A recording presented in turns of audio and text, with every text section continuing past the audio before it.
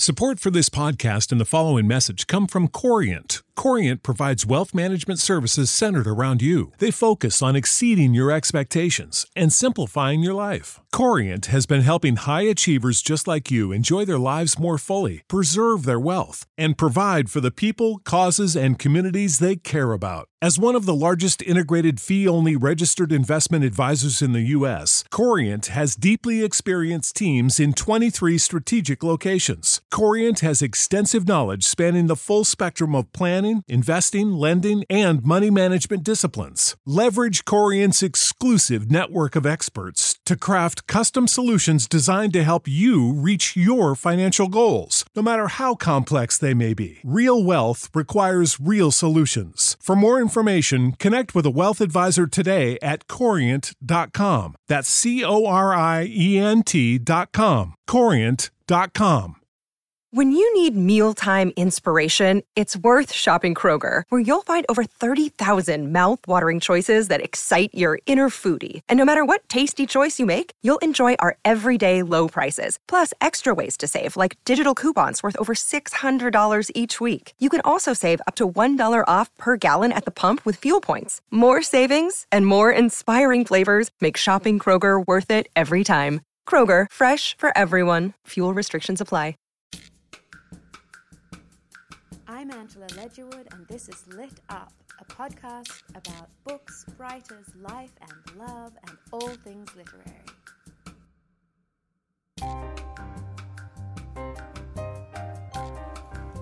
This episode comes to you live from NeueHouse in New York, where I was lucky enough to interview comedian, host of The Daily Show, and writer Trevor Noah about his memoir, Born a Crime.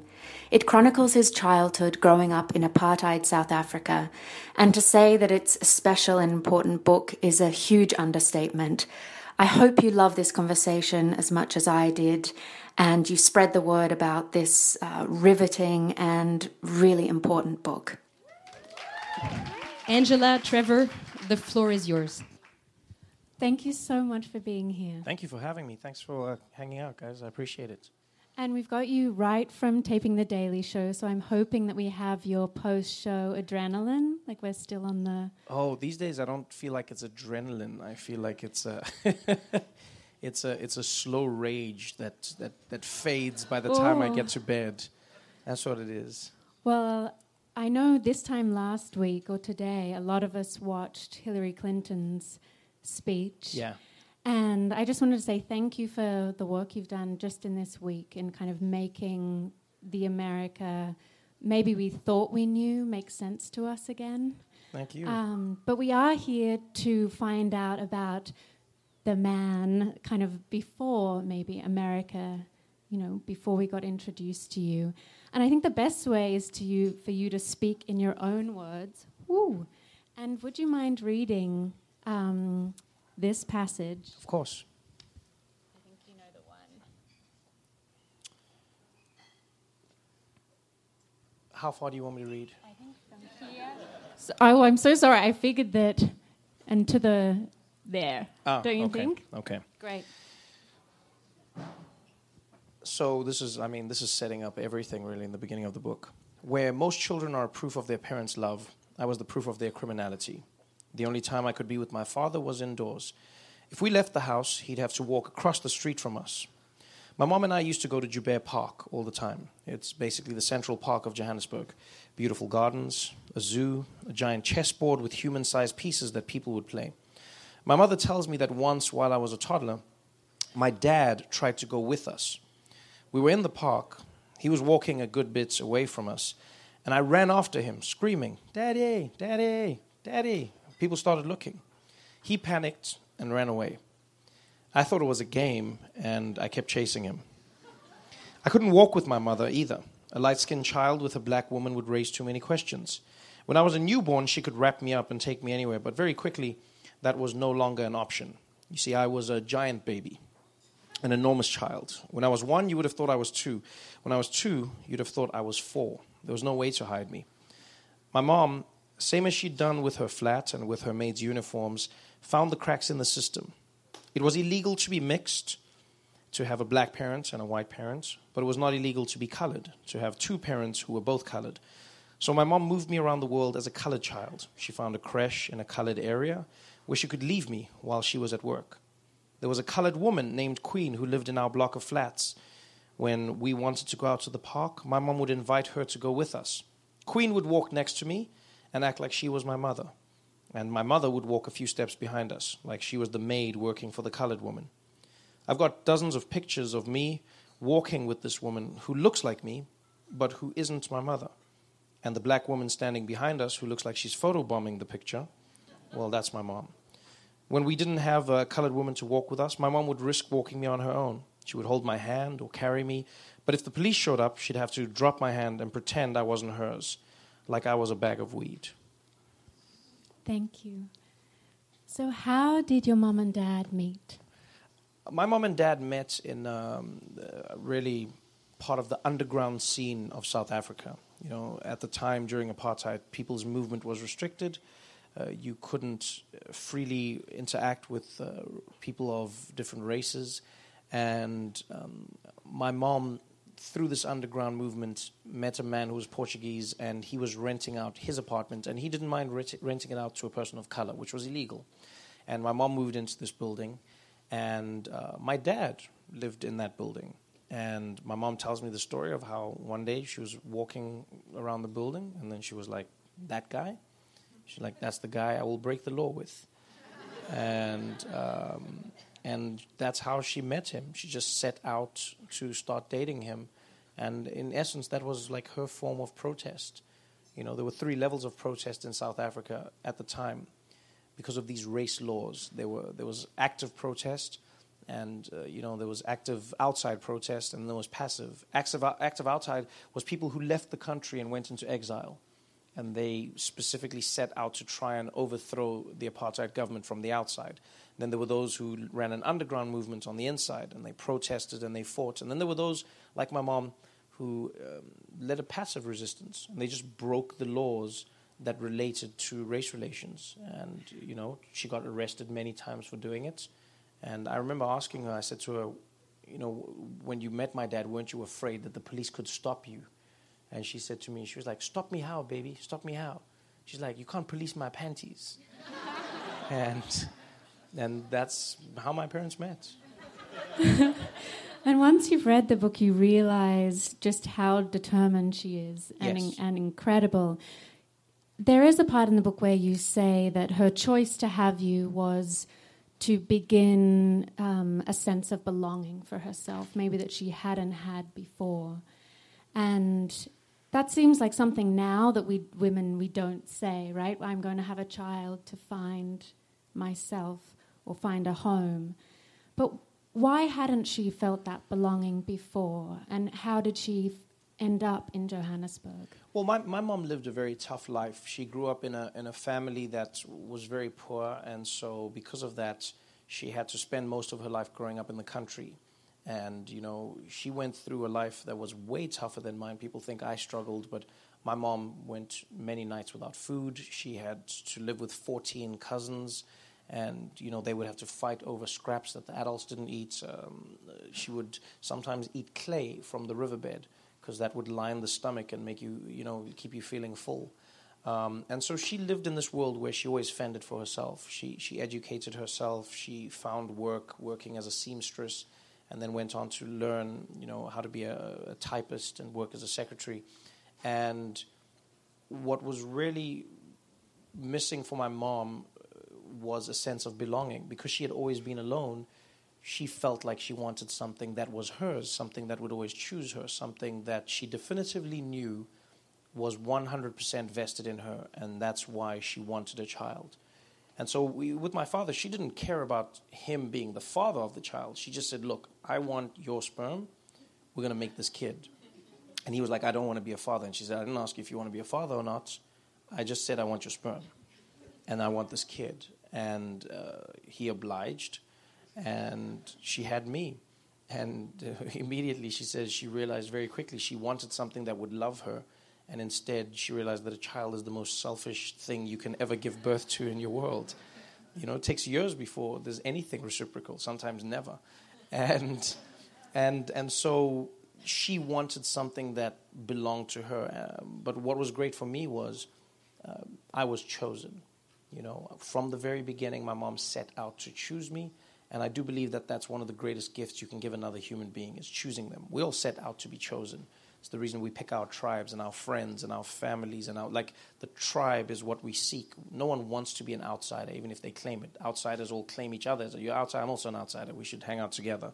And essentially, that was the big thing. She wanted something to choose her, but in that process, she ended up choosing me.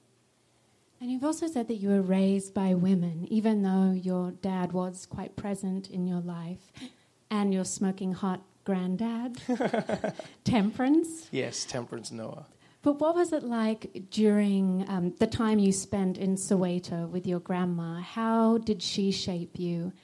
And then maybe kind of to segue into how Soweto was constructed as this very dark place. I mean, not dark in the people itself, but by the apartheid government. So growing up in South Africa, especially during the apartheid years, meant that for the most part you lived in a matriarchal society if you were a person of color. You know, in black communities, black men were sent off to go and work in the mines. They were sent off to go work in factories, and oftentimes they couldn't live in the places. They didn't have the permits to live where their families did, or the permits didn't afford their families the opportunity to live with them. And so many families were matriarchal in that they were raised by mothers and grandmothers. You know, sons were raised and taught to be men by the women. Fathers were seen intermittently.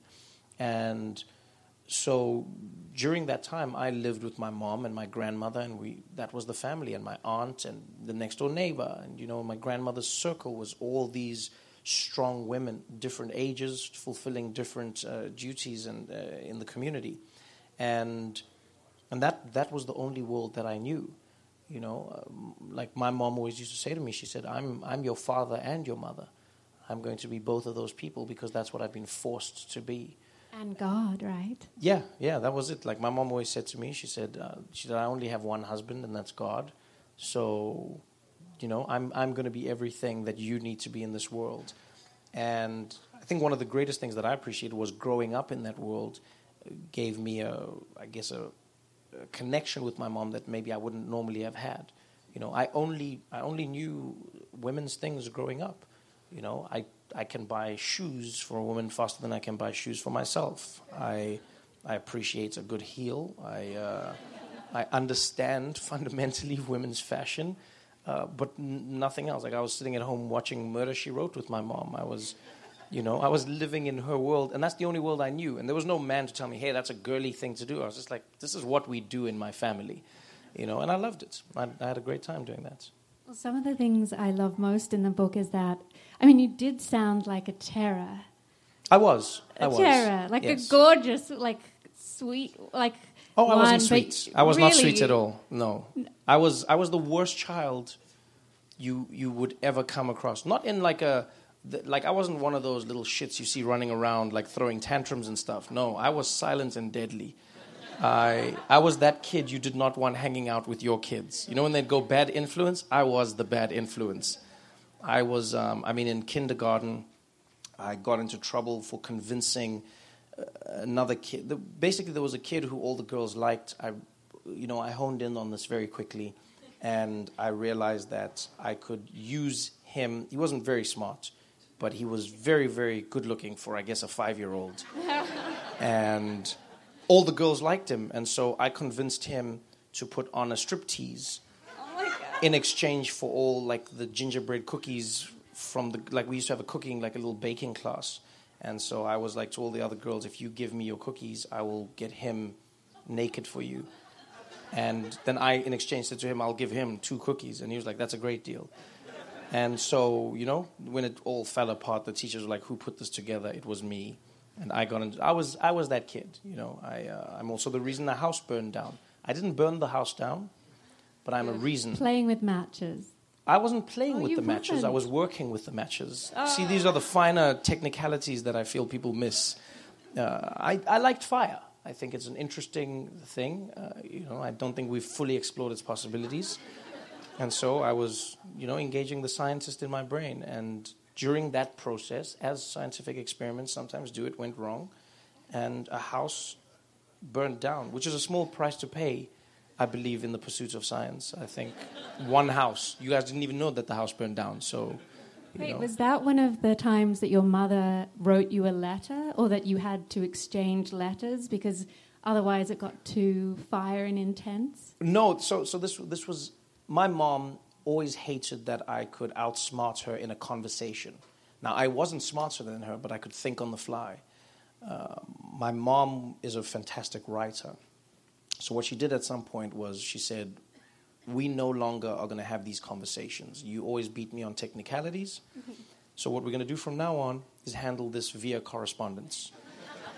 And so she would write me letters. So if I didn't do my chores, she would write me a letter and say, dear Trevor, I'm disappointed in you this week. You failed to do your chores. You were meant to do the dishes, and you were meant to sweep the house and do the garden, and you didn't do this, do that, but you still want your pocket money, or you want us to go out on the weekend, and because you haven't done this, I cannot oblige. And then I would reply to her, and I thought I was really smart and super formal, so I'd be like, to whom it may concern. I'd be like, to whom it may concern, dear mom, I have noticed and noted your grievances, but I must point out that the dishes that you're speaking about were dishes that came to be after I was... And I would write this whole superfluous email where I was like, oh, I'm so genius. And then we would do this for weeks on end, and I'd get a mail and it would be under my door. This was obviously when I was older, and we had now moved to our own house, and I'll just find a little note with my name, and I'd read through, and I'd furiously get on a typewriter and be like, clack, clack, clack, clack, clack, clack, clack, clack, and then I'd put it under her door, and then just a week of that back and forth. And when we'd see each other, there would be no conversation about the letters. So we'd just sit in front of the TV, and it would be like, oh, look, the A-team is on. And then we'd just smile, and then we'd go back to our room and read the letter and be like, ah. But that's how we communicated. Well, hers always seemed, from what I know, to have a proverb or a psalm, yes, as a kind of thesis point on which to muse. Did you pull from the Bible as well? We both did, but in different ways. So my mom was and still is extremely religious. We still talk every single day, every single morning. She sends me messages. She emails me, and I taught her how to use email because she used to text. And texting cost a lot of money. We don't really have unlimited plans and the such in South Africa. So I taught her, I was like, hey, you can send emails instead of texting and spending all this money. And so I taught her to use email, and then she found out it was free and unlimited, and she used it accordingly. So every morning she sends me an email, and it's always a scripture and what the scripture means and how you can apply it to your life, and breaking it down. And in a very analytical way, My mom doesn't just look at the Bible on the surface, just the plane of the story or the way it seems. And so even as a kid, she'd do the same thing. She'd go, hey, she'd quote the chapter. She'd be like, Matthew, listen to your parents because your parents are speaking to you, using the voice of God, and be good to your parents, for then you shall be good to the earth. And then I would reply, and then I'd be like, oh, the Bible also tells us to question everything, and Daniel in the lion's den showed us that sometimes you have to stand up in the face of opposition. It was just basically me BSing with my mom, but she always came out on top. Okay, so describe a typical Sunday in your house. Typical Sunday? Yeah. A typical Sunday in my house was church. We went to church at least 3 times a day, maybe 5. So every Sunday we'd wake up and we'd head out to church. And my mom, because she was so good at exploring worlds that weren't necessarily hers, she also wanted pieces of religion that were separated. So my mom found that in different churches, people applied themselves to the religion differently. So we would go to 3 distinctly different churches. There was a multicultural church that was very popular and very, like you see them today, like those just very hip, and they're playing like rock music, and there's like karaoke on the screen type thing. And so we'd go to one of those churches, and then we would go to the white church, which was literally, there was just white people and us. And my mom loved that church because she said, white people always, analyze the scripture in depth. Very boring, but very analytical. And then we would always end the day at black church because my mom said that's where you could feel the spirit. That's where the passion was, and people would be getting demons kicked out of them, and it was evangelical and it was powerful. And every single Sunday, that was our journey. Like every single Sunday, that was me. And black church was the hardest because it was the longest. Like if you've never been to a black church, you don't know what I mean. But if you have, it never ends. You go in and you just sit there. And I always used to think it was because black people had so much more to pray for. It's like white people just come in and leave because they're like, yeah, shit is pretty good. Black people are like, no, we need more. Keep going. And another thing, Jesus, and another thing. So that was the world that we stayed in, and my mom loved it. It gave us a community.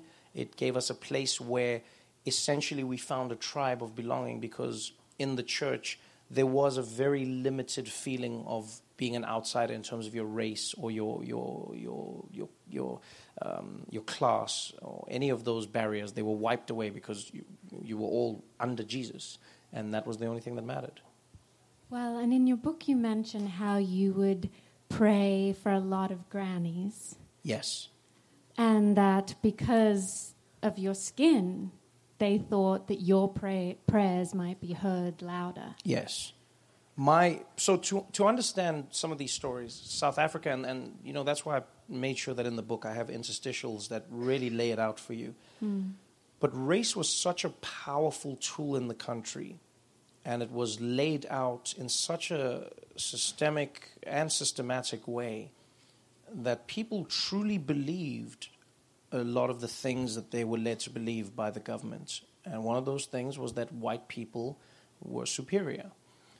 And I experienced this in my own family. My grandmother, who would hear me praying, and because I prayed in English, she always felt that like God was more likely to hear me, because the Bible we were reading was written in English, because people were taught religion in English.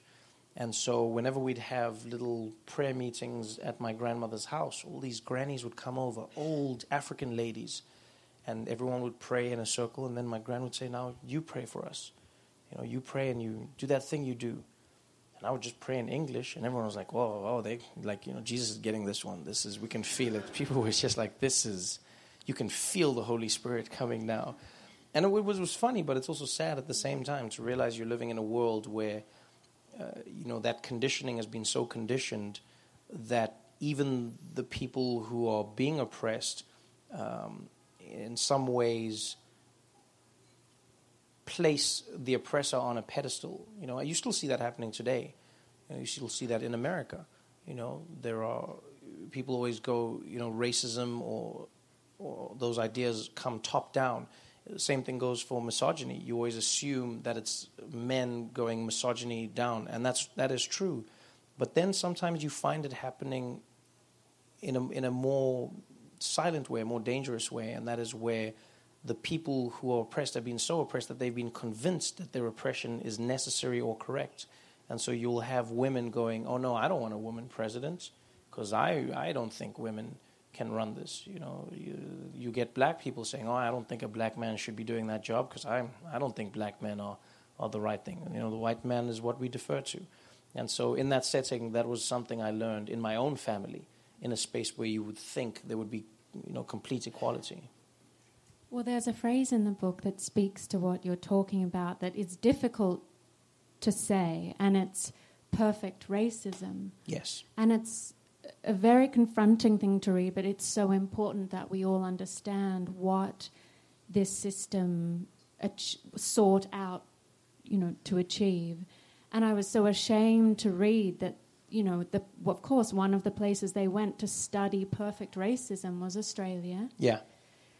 And it was America and the Netherlands. Yep.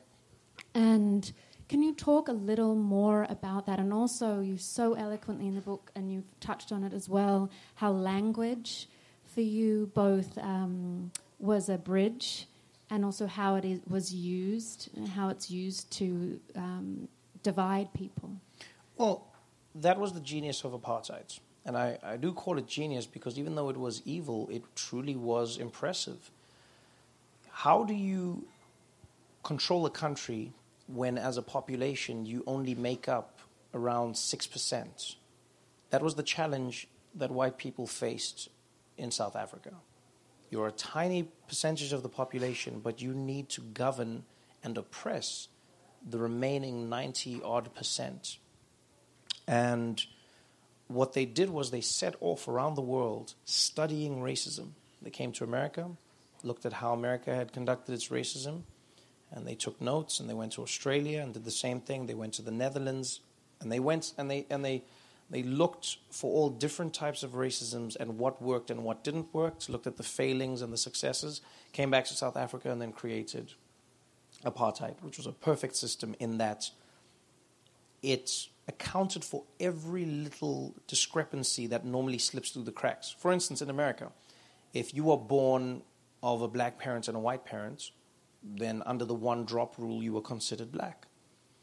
It seems like a simple system until you realize that what that means is black people are creating more black people, but any other mix is creating more black people. So essentially, at some point, these people will outgrow you, and you've now created a majority that's going to come after you. So what they did in South Africa was they said, no, if black and white mixes, that makes a new race, a race that we call colored, which is my skin tone.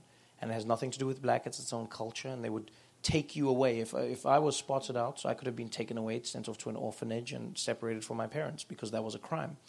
And so what they did was they found a way to fix all of those cracks in a system that really needed to be impenetrable. And they even found a way to separate black people. So they went, you're not just black. What is your tribe? What is your specific area of blackness? We focus on that. And then the true genius of apartheid came in the fact that they convinced every single group that the reason they were being held back was because of the other groups. And that's where the power came from. That's something that you still see in America today. You see people who truly believe that the reason they are in the position they are in is because of somebody else who oftentimes is in the same position or in a position that's even worse than theirs. And they don't realize that oftentimes you're being oppressed from the top down. But the top tells you that it's in an area that you can punch towards, and that's what people do. And language was one of the greatest barriers. You separate the people, and you also make sure that they don't understand each other. You make sure that people don't communicate on the same wavelength, because that's fundamentally what language is. Nelson Mandela said it the best. He said, you talk to a man in a language he understands, you speak into his mind. You speak to a man in his language, and you're speaking to his heart. And that's true. And in South Africa, they made sure they didn't just separate the people, they separated the languages to create that barrier between people where one man could look at another man and not understand what he was saying, and that would further reinforce the fact that they were never meant to be together. Well, before we run on that and apply it to the chaos we're in now, can you talk about being in school and how that you're going to Catholic school was one thing, and then when you moved to a different school, how you almost had an awakening of your own country that you hadn't had before? Well, I was lucky in that because my mom had afforded herself certain opportunities by, studying and learning things that really she wasn't allowed to learn. She got to work in a pharmaceutical company, and it was an international company called ICI. And what my mom did was she managed to get me a scholarship. And so through that scholarship, I was able to go to a private school when I was really young. And that was really great for my foundational learning. It gave me an education that no one in my family had ever received. But at some point, the company closed down. We didn't have a scholarship. We had no chance of affording that school. And so I had to move to a public school. And this public school completely shocked me, because I came to realize when in a private school, essentially because we all had the exact same footing, race, for all intents and purposes, was eliminated. And that's where you come to realize that fundamentally race is a construct. It's governed by what we see, but it's reinforced by what we have. So when people become rich, and you see this in society, when people become rich, they're less likely to see color. They just go, that's my friend, because we have the same, we do the same. And what I realized when I left the private school and went to a public school was all of a sudden I walked into a school where on the playground, the black kids were in one group, the white kids were in another group, Indian kids were in their own section, and there was no mixing. And I had come from a place where everyone mixed. And I walked in, and it was the strangest thing because I knew everyone. I knew every group. I had associated with every group. But all of a sudden, the world forced me to choose. The world that we live in often doesn't allow us to seamlessly code switch between different groups. You know, we want people to fit into one category, one box. And so when I got to that school, I realized that. And that's where language was my greatest gift, because I could speak languages that some people couldn't. I speak 6 languages now, and back when I was a kid, I spoke 4. And so I was able to communicate with people. And that was one of the quickest ways to bring the barriers down. I'd meet a kid, they'd go, "You're not like me." And I'd speak to them in their language, and immediately you'd see a person's eyes open wide, go like, "How do you know my language?" Well, that means you're like me. And I go, "Yeah, we're the same." And my favorite was, because race was top down in South Africa, as it is in most places in terms of lightness, probably the vestige of colonization.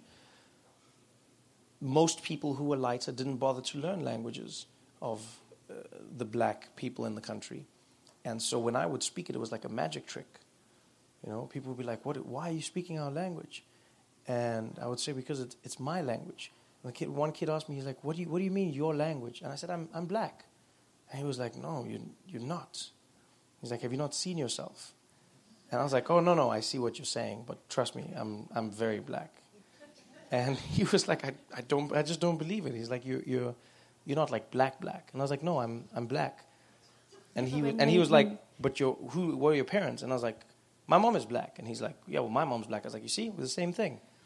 He's like, "How do you have a black mom?" I was like, "Do you have a black mom?" And you must remember, growing up, I didn't think of race at all until this point. My mom was black, my dad was white. I never thought of it like that, though. I just knew that was my mom, that was my dad. In my world, fathers were white and then uncles were black. That was pretty much it. I was just like, yeah, that's how it works. And so that was the first time when I came to realize the real world that I was living in. Well, and your one-man show that really exploded you on, so you were so known in your own country, was called Daybreaker. And how does that title relate to what you've been talking about? Well, it was, sorry to correct, it was Daywalker. Oh, Daywalker. That's fine, no, that's fine. I knew that. Everyone switches it, but it's, that was me. I mean, it was a comedic take on it all, but it was essentially me exploring, as I do in the book, the idea of, transcending race, moving between these worlds seamlessly. People genuinely used to be shocked when they'd see me in certain environments. If I was at a family funeral, I was like a myth at times. It would be a black family funeral, and then extended family would be pointing, going, "What is that? Who is that? Is that an albino? Who is that at the family gathering? What is this child doing here?" And some of them had just heard of me, but they didn't know that I was a real thing. And as crazy as it sounds, it was beyond most people's comprehension that I could even exist. The fact that a white man and a black woman could have a child together, that just didn't seep into their minds. So for most people where I live, they were just like, "Oh yeah, he's an albino, that's it." Because they were like, what's the other option? That white people and black people can have sex? That's ridiculous. He's an albino, that's it. It's a simple done and done. And that was the world that I grew up in. That was what I had to navigate. And so that show was really just about that. And I guess South Africans connected with it because that was the world we were in. And I watched the documentary about you, which everyone should watch.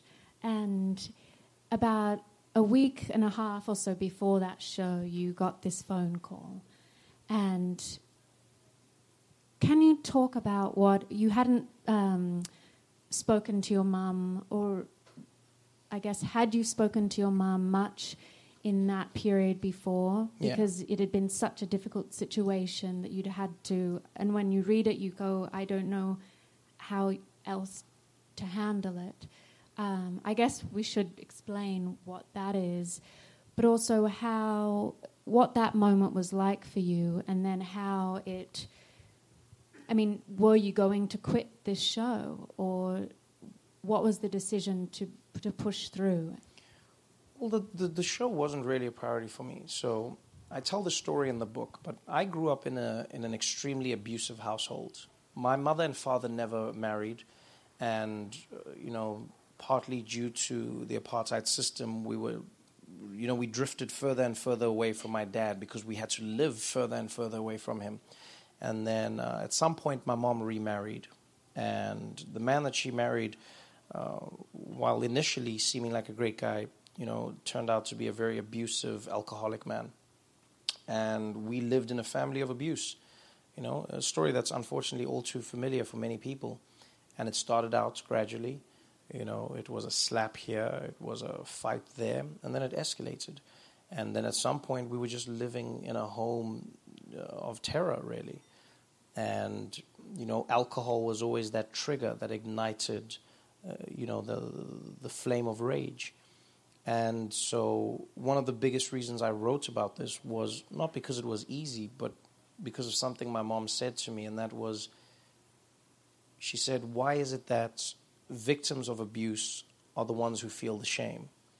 Why is it that women and children who are in these situations are the ones who are scared to share or tell their stories? Why do we look at them, or why do we get looked at as the people who should be pitied or ignored? And she was like, I'm not ashamed of my story. She'd say to me, if anything, we should talk about this more because it's the perpetrators who should be shamed. It's the man who's abusing his wife and his children who should be shamed. We should be speaking about it. We should be speaking about it in a manner that isn't shameful, and it happens all around us. Your best friend may not be telling you that she is getting abused by her man because it's seen as a shameful burden to bear. Your relationship is not as perfect as you would like it to be, or you're a weak woman for some reason. And that was one of the biggest obstacles we had to overcome as a family. And my mom said, that was a big challenge for us. And the abuse culminated with, it ended in my mom being shot. The abuse escalated, and one day my mom was shot by my stepfather at the time. And it was an extremely tough time because, I thought I'd lost her. I thought that was the end. And miraculously, she made it through. She was shot in the head, and she survived. And, more importantly, she survived with all her faculties intact. And that was one of the biggest things I realized that I wanted to get involved in and talk about and work on, was just getting rid of the stigma that is attached to victims as opposed to perpetrators of domestic abuse. Yeah, that's a really difficult part in the book, but I'm glad you share it. To maybe segue into something quite amusing after that, if we can get there, after that, your name, you're called Trevor. Yes. Yes. And in South Africa, so many people have names that have significance. Yes. And I'm wondering if you can talk about this very special reason, I thought, why your mum named you your name. And then if you could then talk about your friend Hitler, who was an awesome dancer, and how the context for names is so different there.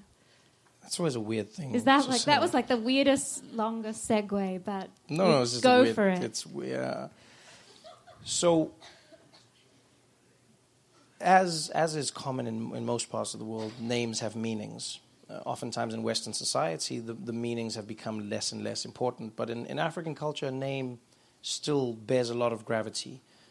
Parents often name their children what they would like their children to be or what their child represents to them. And that was no different in my family. My mother's name is Patricia because you always had to have a Western name. You had to have the name that white people could pronounce. So when colonizers first came to Africa, they asked the people, what were your name? And then people had names like Kakamba, and people were like, all right, Patrick.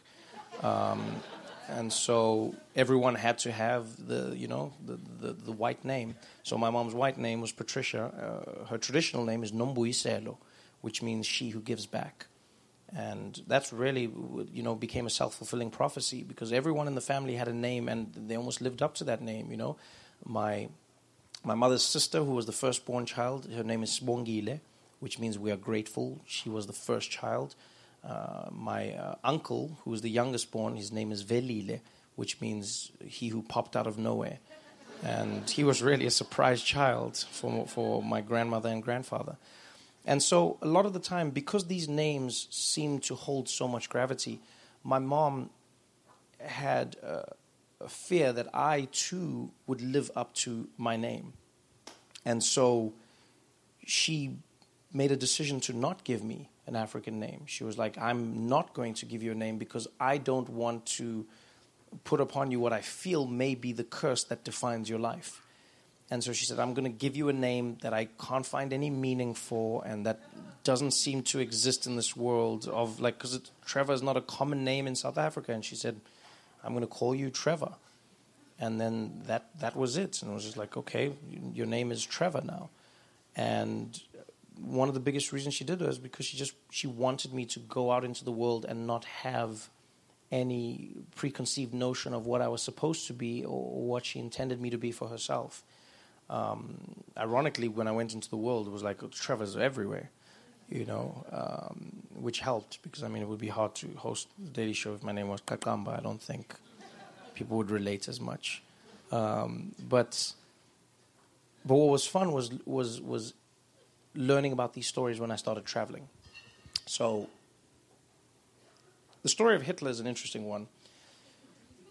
I was in London and I was doing a comedy show, and I was having dinner that night with a friend of mine, comedian Eddie Izzard, and we were chatting about life stories. And at some point, I said to him, he said, "What did you used to do when you were young?" I said, "Oh, I used to be a DJ." And he was like, "Oh, that's fascinating. Where did you DJ?" And I told him the story, and I said, "Yeah, and I used to DJ, and my friend Hitler and I would go to parties and we'd dance."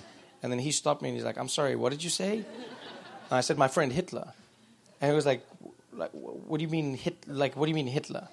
I was like, "My friend Hitler." And he's just like, "That doesn't make sense. How were you friends with Hitler?"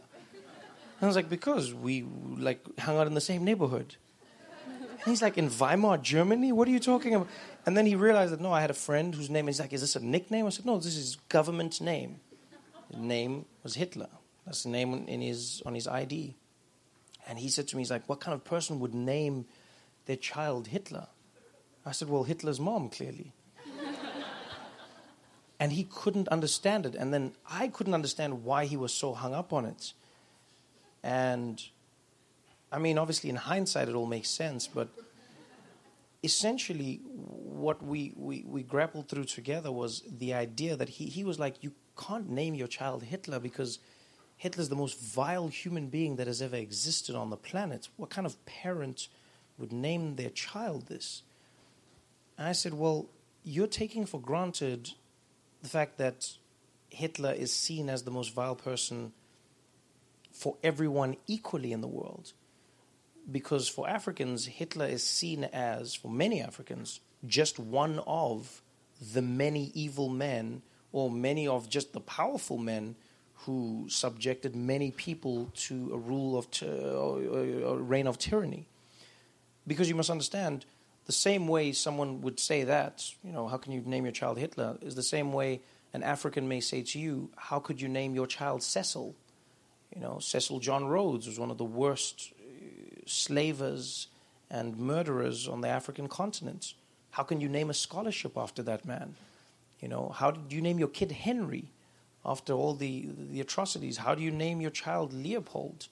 Because it's a weird name, but also because it was the King of Belgium who, committed countless atrocities in the Congo. And it was such a strange concept to think about. It's not minimizing at all what happened, under Hitler's reign, but realizing, and that's when I realized, I was like, it's actually quite intense to think about it. But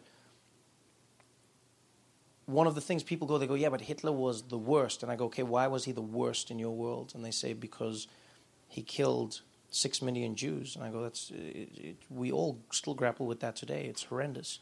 And then I ask the question, I go, how many people did Cecil John Rhodes kill? How many Africans did Leopold kill?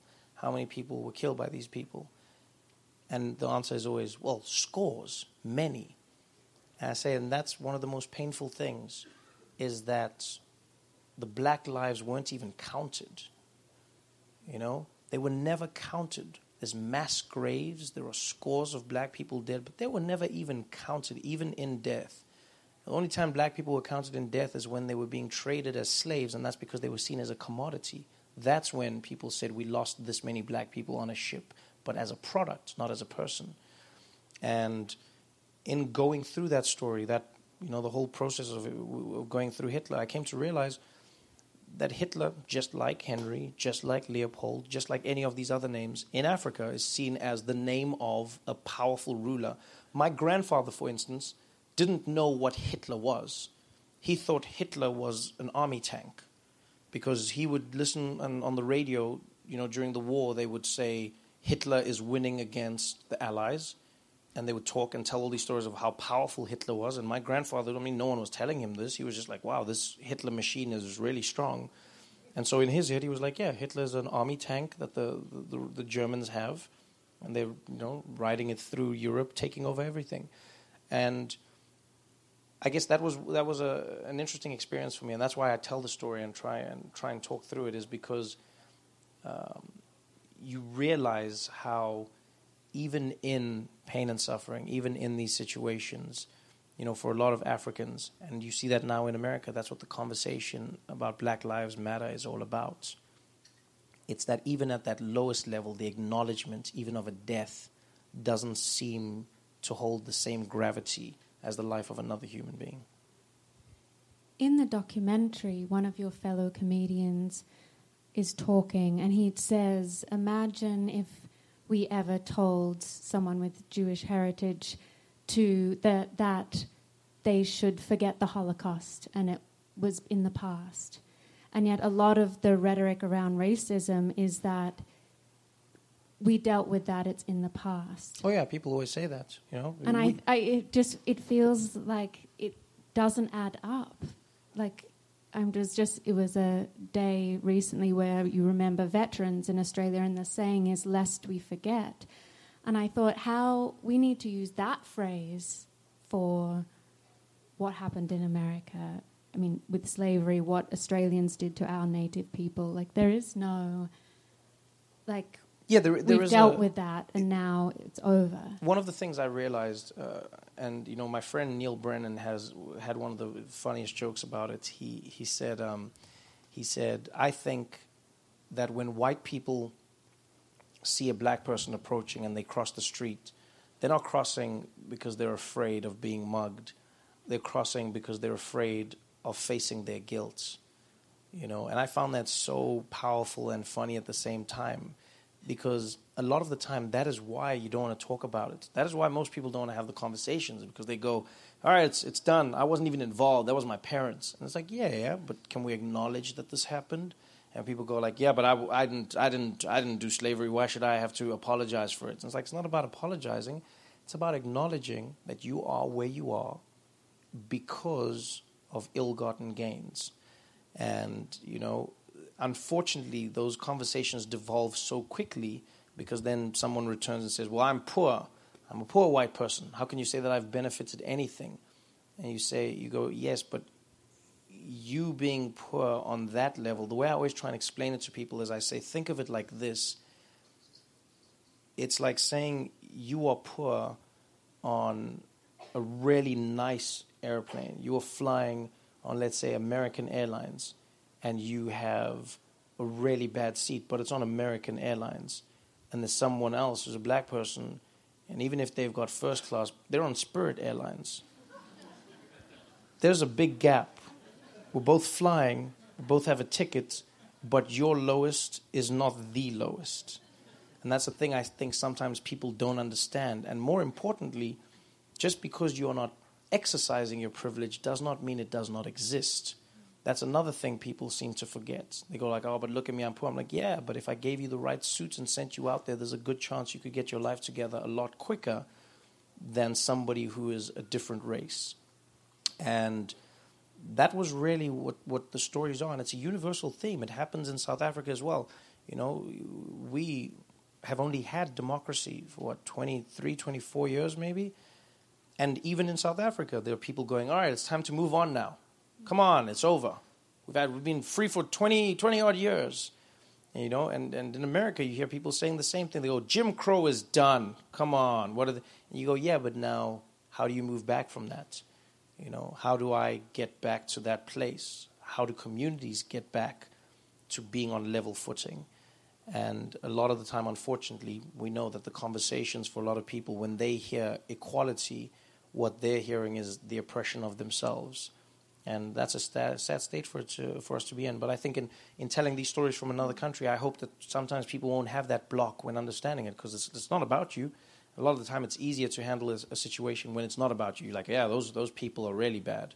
Those people over there in South Africa are really bad. But then you maybe take a moment to go, oh, is that how we look? Is that how it feels? And I guess that's how the stories connect to the world for me. In their specificity, you find that the theme can be much broader than you originally thought. I'm getting the signal that we're at time, but we do have room for a couple of questions, so formulate them. And just on what you were saying, there's a brilliant story in the book, which you guys will get afterwards. The cookies and your grandma speak to how your grandma, how you were treated differently to your cousins. And I think, it's a line worth repeating, if you don't mind, but it was so powerful. And it says, growing up the way I did, I learned how easy it is for white people to get comfortable with a system that awards them all the perks. I could champion racial justice in our home, or I could enjoy Granny's cookies. And I went with the cookies. Yeah. And it was just that's such essentially an example. what it was. I even acknowledge it in my life. And that's the thing, is oftentimes people don't realize that the acknowledgement is in many ways one of the most liberating conversations you can have. Acknowledging your privilege as a man, acknowledging your privilege as a white person. I acknowledge that even in my little world, my tiny little world, I came to realize that my cousins were treated differently to me. Even though we were all children, grandchildren, I was treated differently by my own grandmother because the country told her that she couldn't punish me because I was superior to her according to our racial standings. And so my cousins were often beaten. We'd get into trouble all the time. They would all get the spankings. And I wasn't spanked because my grandmother was like, I can't hit a person who's light-skinned. And I could have easily stood up and said, hey, I think I should be, beaten just like everybody else. But I was like, no, this is pretty sweet. This is a sweet deal. I don't get punished by the law the same way that my black cousins do. I'm going to take it. And it's sad, but that's unfortunately the same logic that we apply today. And what makes it even worse is that people won't even acknowledge that they are the favorite grandchild. Well, everyone's lining up, and I could go on, but I think we should open it up to a question. Great. So I'm not sure how long you've lived here, actually, but given you've been in the public eye for the last year plus now, how is the transition from South Africa to this new emerging America? I've lived in the U.S., I would say. So I lived in Pasadena in California for 2 years. That was 2010 to 2012. I've now lived here for almost 2 years in New York. Been visiting on and off, for almost a decade. Surprisingly, America has always been one of the countries where I feel most comfortable because I understand most of the dynamics. South Africa and America are like alternate universes, but still mirror reflections of each other. We both have a history fraught with racial divides and oppression of black people. We both have a disconnect in how people acknowledge that. We're both faced with, a schism in the conversations that I had today. We both had a first black president. That was exciting. But one of the biggest advantages I feel we have in South Africa is we had what we call the Truth and Reconciliation Commission. And that was after power shifted from the minority to the black majority. We spent a good 2 weeks where police who were part of the oppressive states came forward and they confessed to any crimes they had committed while serving in the police force, killing black people that they knew they shouldn't have, lying in police reports, making people disappear. And this was done under the condition that they would receive immunity, because the leaders in the country realized more important for most people than getting retribution was getting an honest understanding and an acknowledgement of the crimes that were perpetrated against the black people in the country. And we had to sit through that, and it was one of the most painful times I remember in the country. Every night, sitting with my parents, everyone crying and watching the television, just people telling you all the heinous crimes they had committed. It wasn't secondhand, it wasn't a report, it was a person telling you how they strung a person up by their neck, how they burned somebody alive, how they got their dogs to tear them to shreds. And what that did for us was, although it didn't completely extinguish the fires, what it did was it at least gave people a sense that they could never be called crazy. They could never be denied the ability to feel angry, because it was real. And that's one thing that I feel was sorely lacking in America. There's never been a moment of reconciliation. There's never been a moment of truth. You know, there's people who still ask in this country, oh, is slavery that bad? I mean, 2016, you had news anchors saying, oh, I mean, but slaves at the White House, they had a meal, you know, they had a good life. It's not like the worst life. They were still, and you're just like, did you just say that? In 2016, there are still people going, was slavery that bad? And that's because the country never had a reckoning. You have history textbooks that completely omit the true nature of what slavery was. You have a nation that ignores its history. And when you do that, as we've learned, you are most likely to repeat it, or at least repeat forms of that, instead of acknowledging where you've come from. And that's, in South Africa, we had Truth and Reconciliation. In Germany, one thing I admire when I go there is nobody in that country minimizes what happened to the Jews. There is nobody, no child who moves through the school system who does not know the shame that German history bears. And that is something that you can feel is completely, lacking in America. There are people who just go, I don't know how true that is. I don't know if that's real. But black people also traded slaves in Africa. That's the same thing, right? And you're like, okay, if you want to see it that way, see it that way. But until that is acknowledged, until people come forward and say, hey, that law and order thing that we ran during Nixon's campaign, that was actually dog whistle racism. Until people come forward and explain how redlining and Jim Crow was designed to oppress black people, then there will never be a balance. There will always be a situation where some who are misinformed say that black people are just prone to criminality. They will never talk about how communities suffer from over-policing and under-policing at the same time. They will never talk about how the system has been rigged in that direction. So, strangely enough, I find America as a place I understand. The only difference is there's just one little path that we took in a slightly different way. And obviously black people are the majority, and so maybe there was more, there was more impetus for us to go through that reconciliation commission than there is here. It's so hard to choose. How about up there?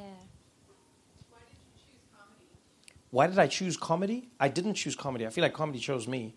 Comedy is a coping mechanism. Being a professional comedian, I guess, is applying that coping mechanism at will.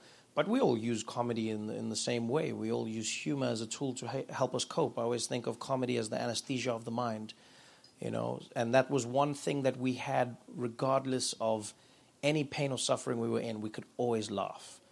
And that's one thing you'll find across cultures. No matter how much suffering there is, no matter how much pain there is, a laugh manages to permeate all of that and create a feeling, even if it's just for a moment, of relief. I remember one of the first times I remember as a child understanding how powerful comedy was. I was with my grandfather at a protest rally in South Africa, and we were walking through the streets, and there was a policeman, and he was on a horse, and he had a baton, and you knew there was always a chance you were going to get beaten by the police. It was just normal. And this policeman was moving people along, and he looked over at my grandmother, and he said, move over, move over. And my grandfather was a really boisterous man, really one of the funniest people I ever met.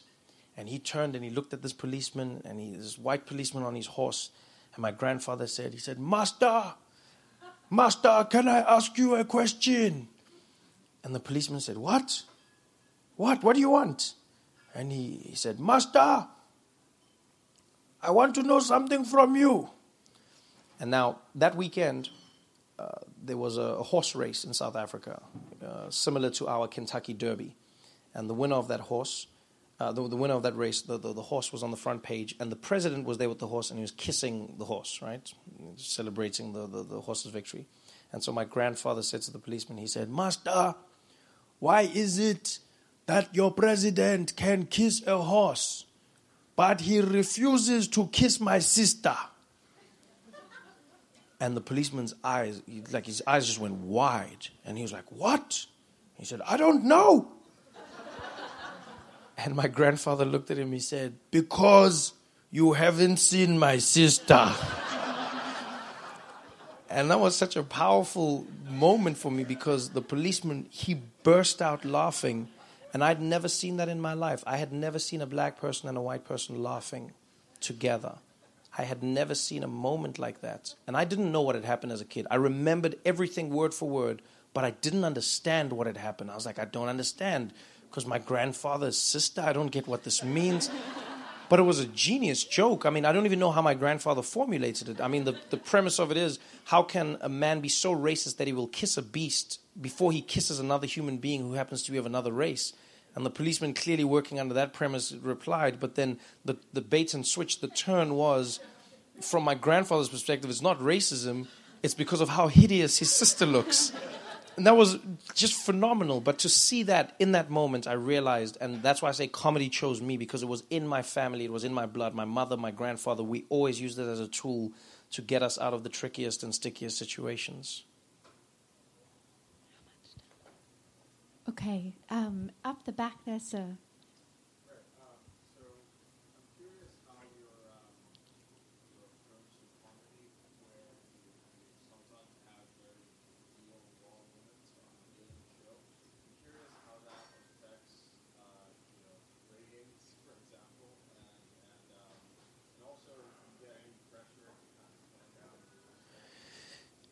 To tone down?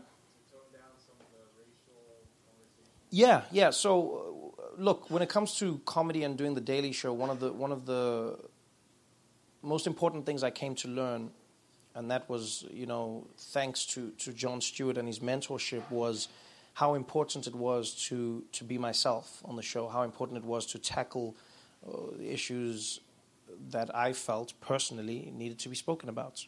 That's what Jon Stewart said. He said to me, this show needs to be the vision of the host. He said, I had my vision. There were things I wanted to speak about. You need to speak about what you need to speak about. That's why the show must change, because my show is done. And when I'm on the show, the same as I do in my stand-up, it's who I am, it's how I feel. In terms of ratings, I don't know, and I'm glad I don't know. It would be horrible to know immediately that works or doesn't work, or that's how people feel, because then I would try and do that to elicit that response. I don't think I would be immune from wanting that. So I don't know. I can only make the best show that I can make, and make the show that I feel needs to be made. With regards to, do people complain sometimes about racial things? They actually do.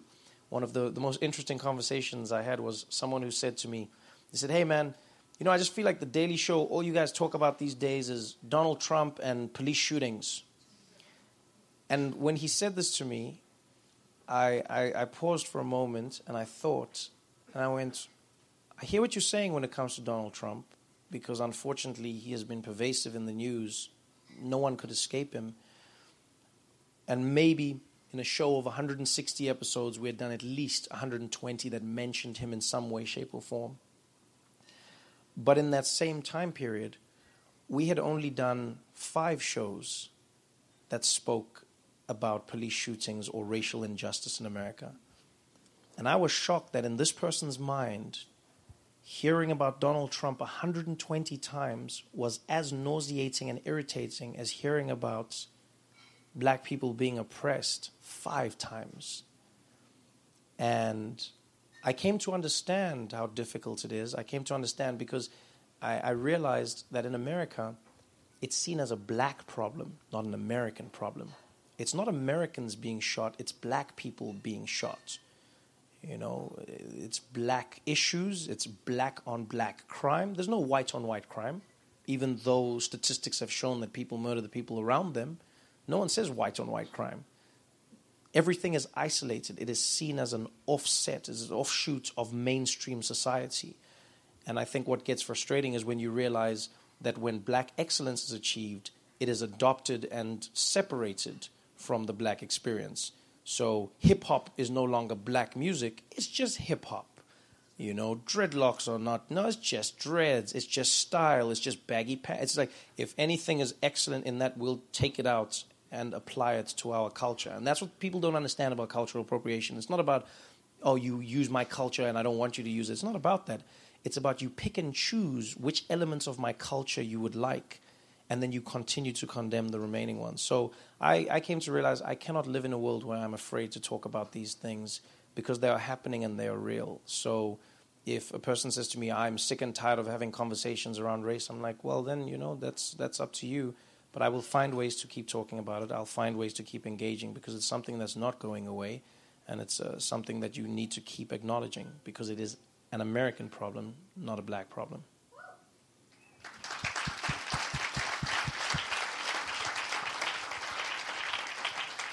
Okay, one more. The lady up the very back. Oh, guys, I feel so bad to have to cut you off. But if we could get the mic up there.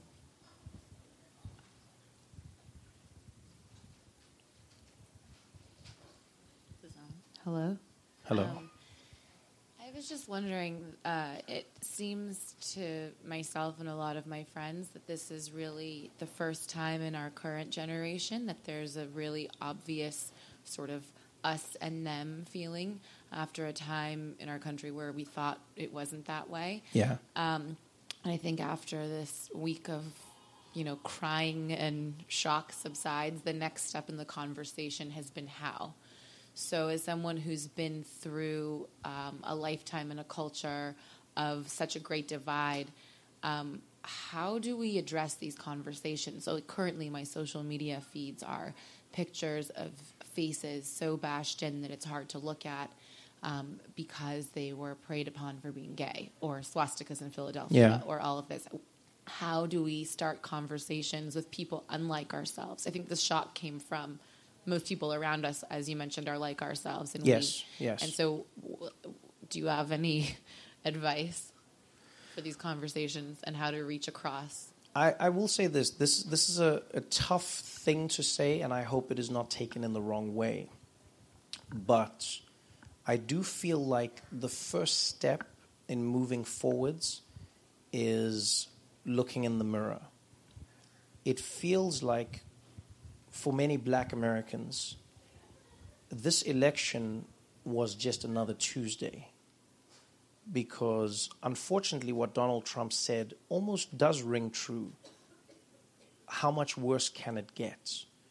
It wasn't just Donald Trump that said it. It was even ISIS that said that, which I found ridiculous and crazy. ISIS sent a letter out and said, hey, black Americans in Ferguson, we see what's happening to you. Join us and we will come help you. And I was like, that is insane that ISIS is going, yo, we can see what's happening. I feel like in order for us to move forward, it's tough, but we have to have conversations with ourselves. And those conversations have to be, what do we hope to achieve? What are we trying to achieve? Because even within the us and them, there are micro us's and thems. You know, what we need to do is figure out this us that is shocked and not impressed by the Donald Trump result. we've also got to patch up our things, because if we're not careful, you'll focus so much on that enemy, and when it goes away, you'll come to realize all the fissures and cracks that exist in this usness that haven't been resolved. I do think across the board, though, there are so many small elements that we have to address, but the most important thing is it's tough and people don't always want to admit it, but we're all trying to get to the same place. For most people, they're doing what they think is right according to their point of view. Now, there are obviously elements, like you're saying, the people who are bashing faces in, who have seen the election of Donald Trump as free reign. They've seen this as an indication, obviously due to his rhetoric and the people he surrounds himself with, that this is now their time to reclaim their hateful place in America. What we must be careful of, though, is we must be careful that we don't condemn all of it, because it's not just an us and them. There is nuance. And America and the world we're really bad at exploring nuance. It's not just us and them. The real us is all of us. And what we need to look at is how to communicate more effectively. How do we find a way to bridge the gaps and communicate? And it's tough, because sometimes you have to communicate from the place of being oppressed, which requires sometimes a saint-like ability. Mahatma Gandhi had that when he was being beaten. Martin Luther King had that, where he was like, we're just going to keep on rising up. We're going to dress good. We're going to speak politely. We're going to get to these people in a different way. And the question now is, it's easy for us to go, we look down on the them, we judge the them, but instead of hating, if you try and empathize, what is the answer that you come to? And that doesn't mean normalizing. That doesn't mean condoning. That doesn't mean living in a world where we don't fight against those things. But we have to be careful that it is not an us and them, because it isn't really. The illusion is that it's an us and them. But the truth is, it's a hungry person in one place, or it's even a hateful person in one place, or a person who feels afraid in another place. Someone who goes, ISIS is my priority, the economy is my priority. And, I've always seen, and we see through history, when people are afraid and hungry, you can get them to do the most despicable things. Oftentimes it's good people doing horrible, heinous things to other humans because they feel that they themselves are threatened at the core. So if you see them as humans, try and put yourself in their shoes. And I don't think there is one answer. That's the biggest thing, is let's not try and make it one answer, because it's not one answer. Let's apply ourselves to every single piece of the answer, and then maybe we can move forward. But it really has to start this way first. I've had to do it with myself. I know friends of mine have had to do it, where they tell me, friends of mine who are liberal, who go, my parent voted for Trump and I can't expect it. A friend of mine who's an immigrant and he says his father voted for Trump. A friend of mine who's black and he says his brother voted for Trump. Then you come to realize that us and them is not as clear as you think it is. And if we're not careful in being blinded by the pain of seeing those images, we will create an us and them that didn't exist and become the them that we were trying to escape in the first place. It's very complicated. But it's just one day at a time, one smile at a time, one hug at a time, but constantly remaining vigilant, starting with yourself.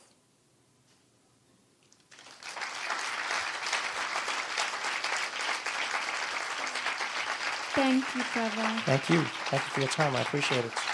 The book is I just said when we came, every human in the world should read this book. It's incredible. I appreciate it. Thank you. And thank you for being so honest and open with us. Thank you. Thank you for your time, and thank you for coming out. I appreciate you. Thank you.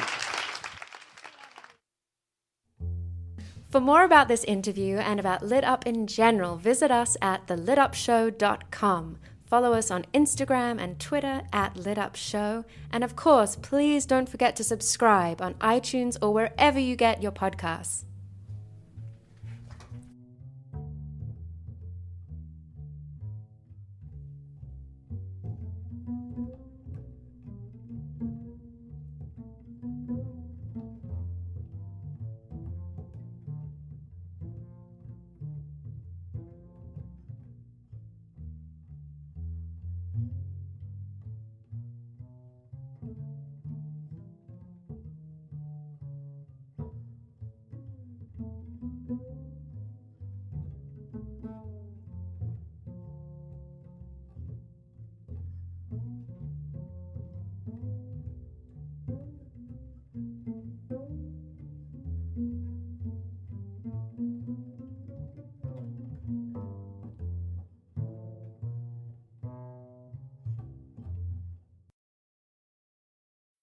When you need mealtime inspiration, it's worth shopping Kroger, where you'll find over 30,000 mouth-watering choices that excite your inner foodie. And no matter what tasty choice you make, you'll enjoy our everyday low prices, plus extra ways to save, like digital coupons worth over $600 each week. You can also save up to $1 off per gallon at the pump with fuel points. More savings and more inspiring flavors make shopping Kroger worth it every time. Kroger, fresh for everyone. Fuel restrictions apply. Save big on brunch for mom, all in the Kroger app. Get half gallons of delicious Kroger milk for $1.29 each. Then get flavorful Tyson natural boneless chicken breasts for $2.49 a pound, all with your card and a digital coupon. Shop these deals at your local Kroger, less than 5 miles away. Or tap the screen now to download the Kroger app to save big today. Kroger, fresh for everyone. Prices and product availability subject to change. Restrictions apply. See site for details.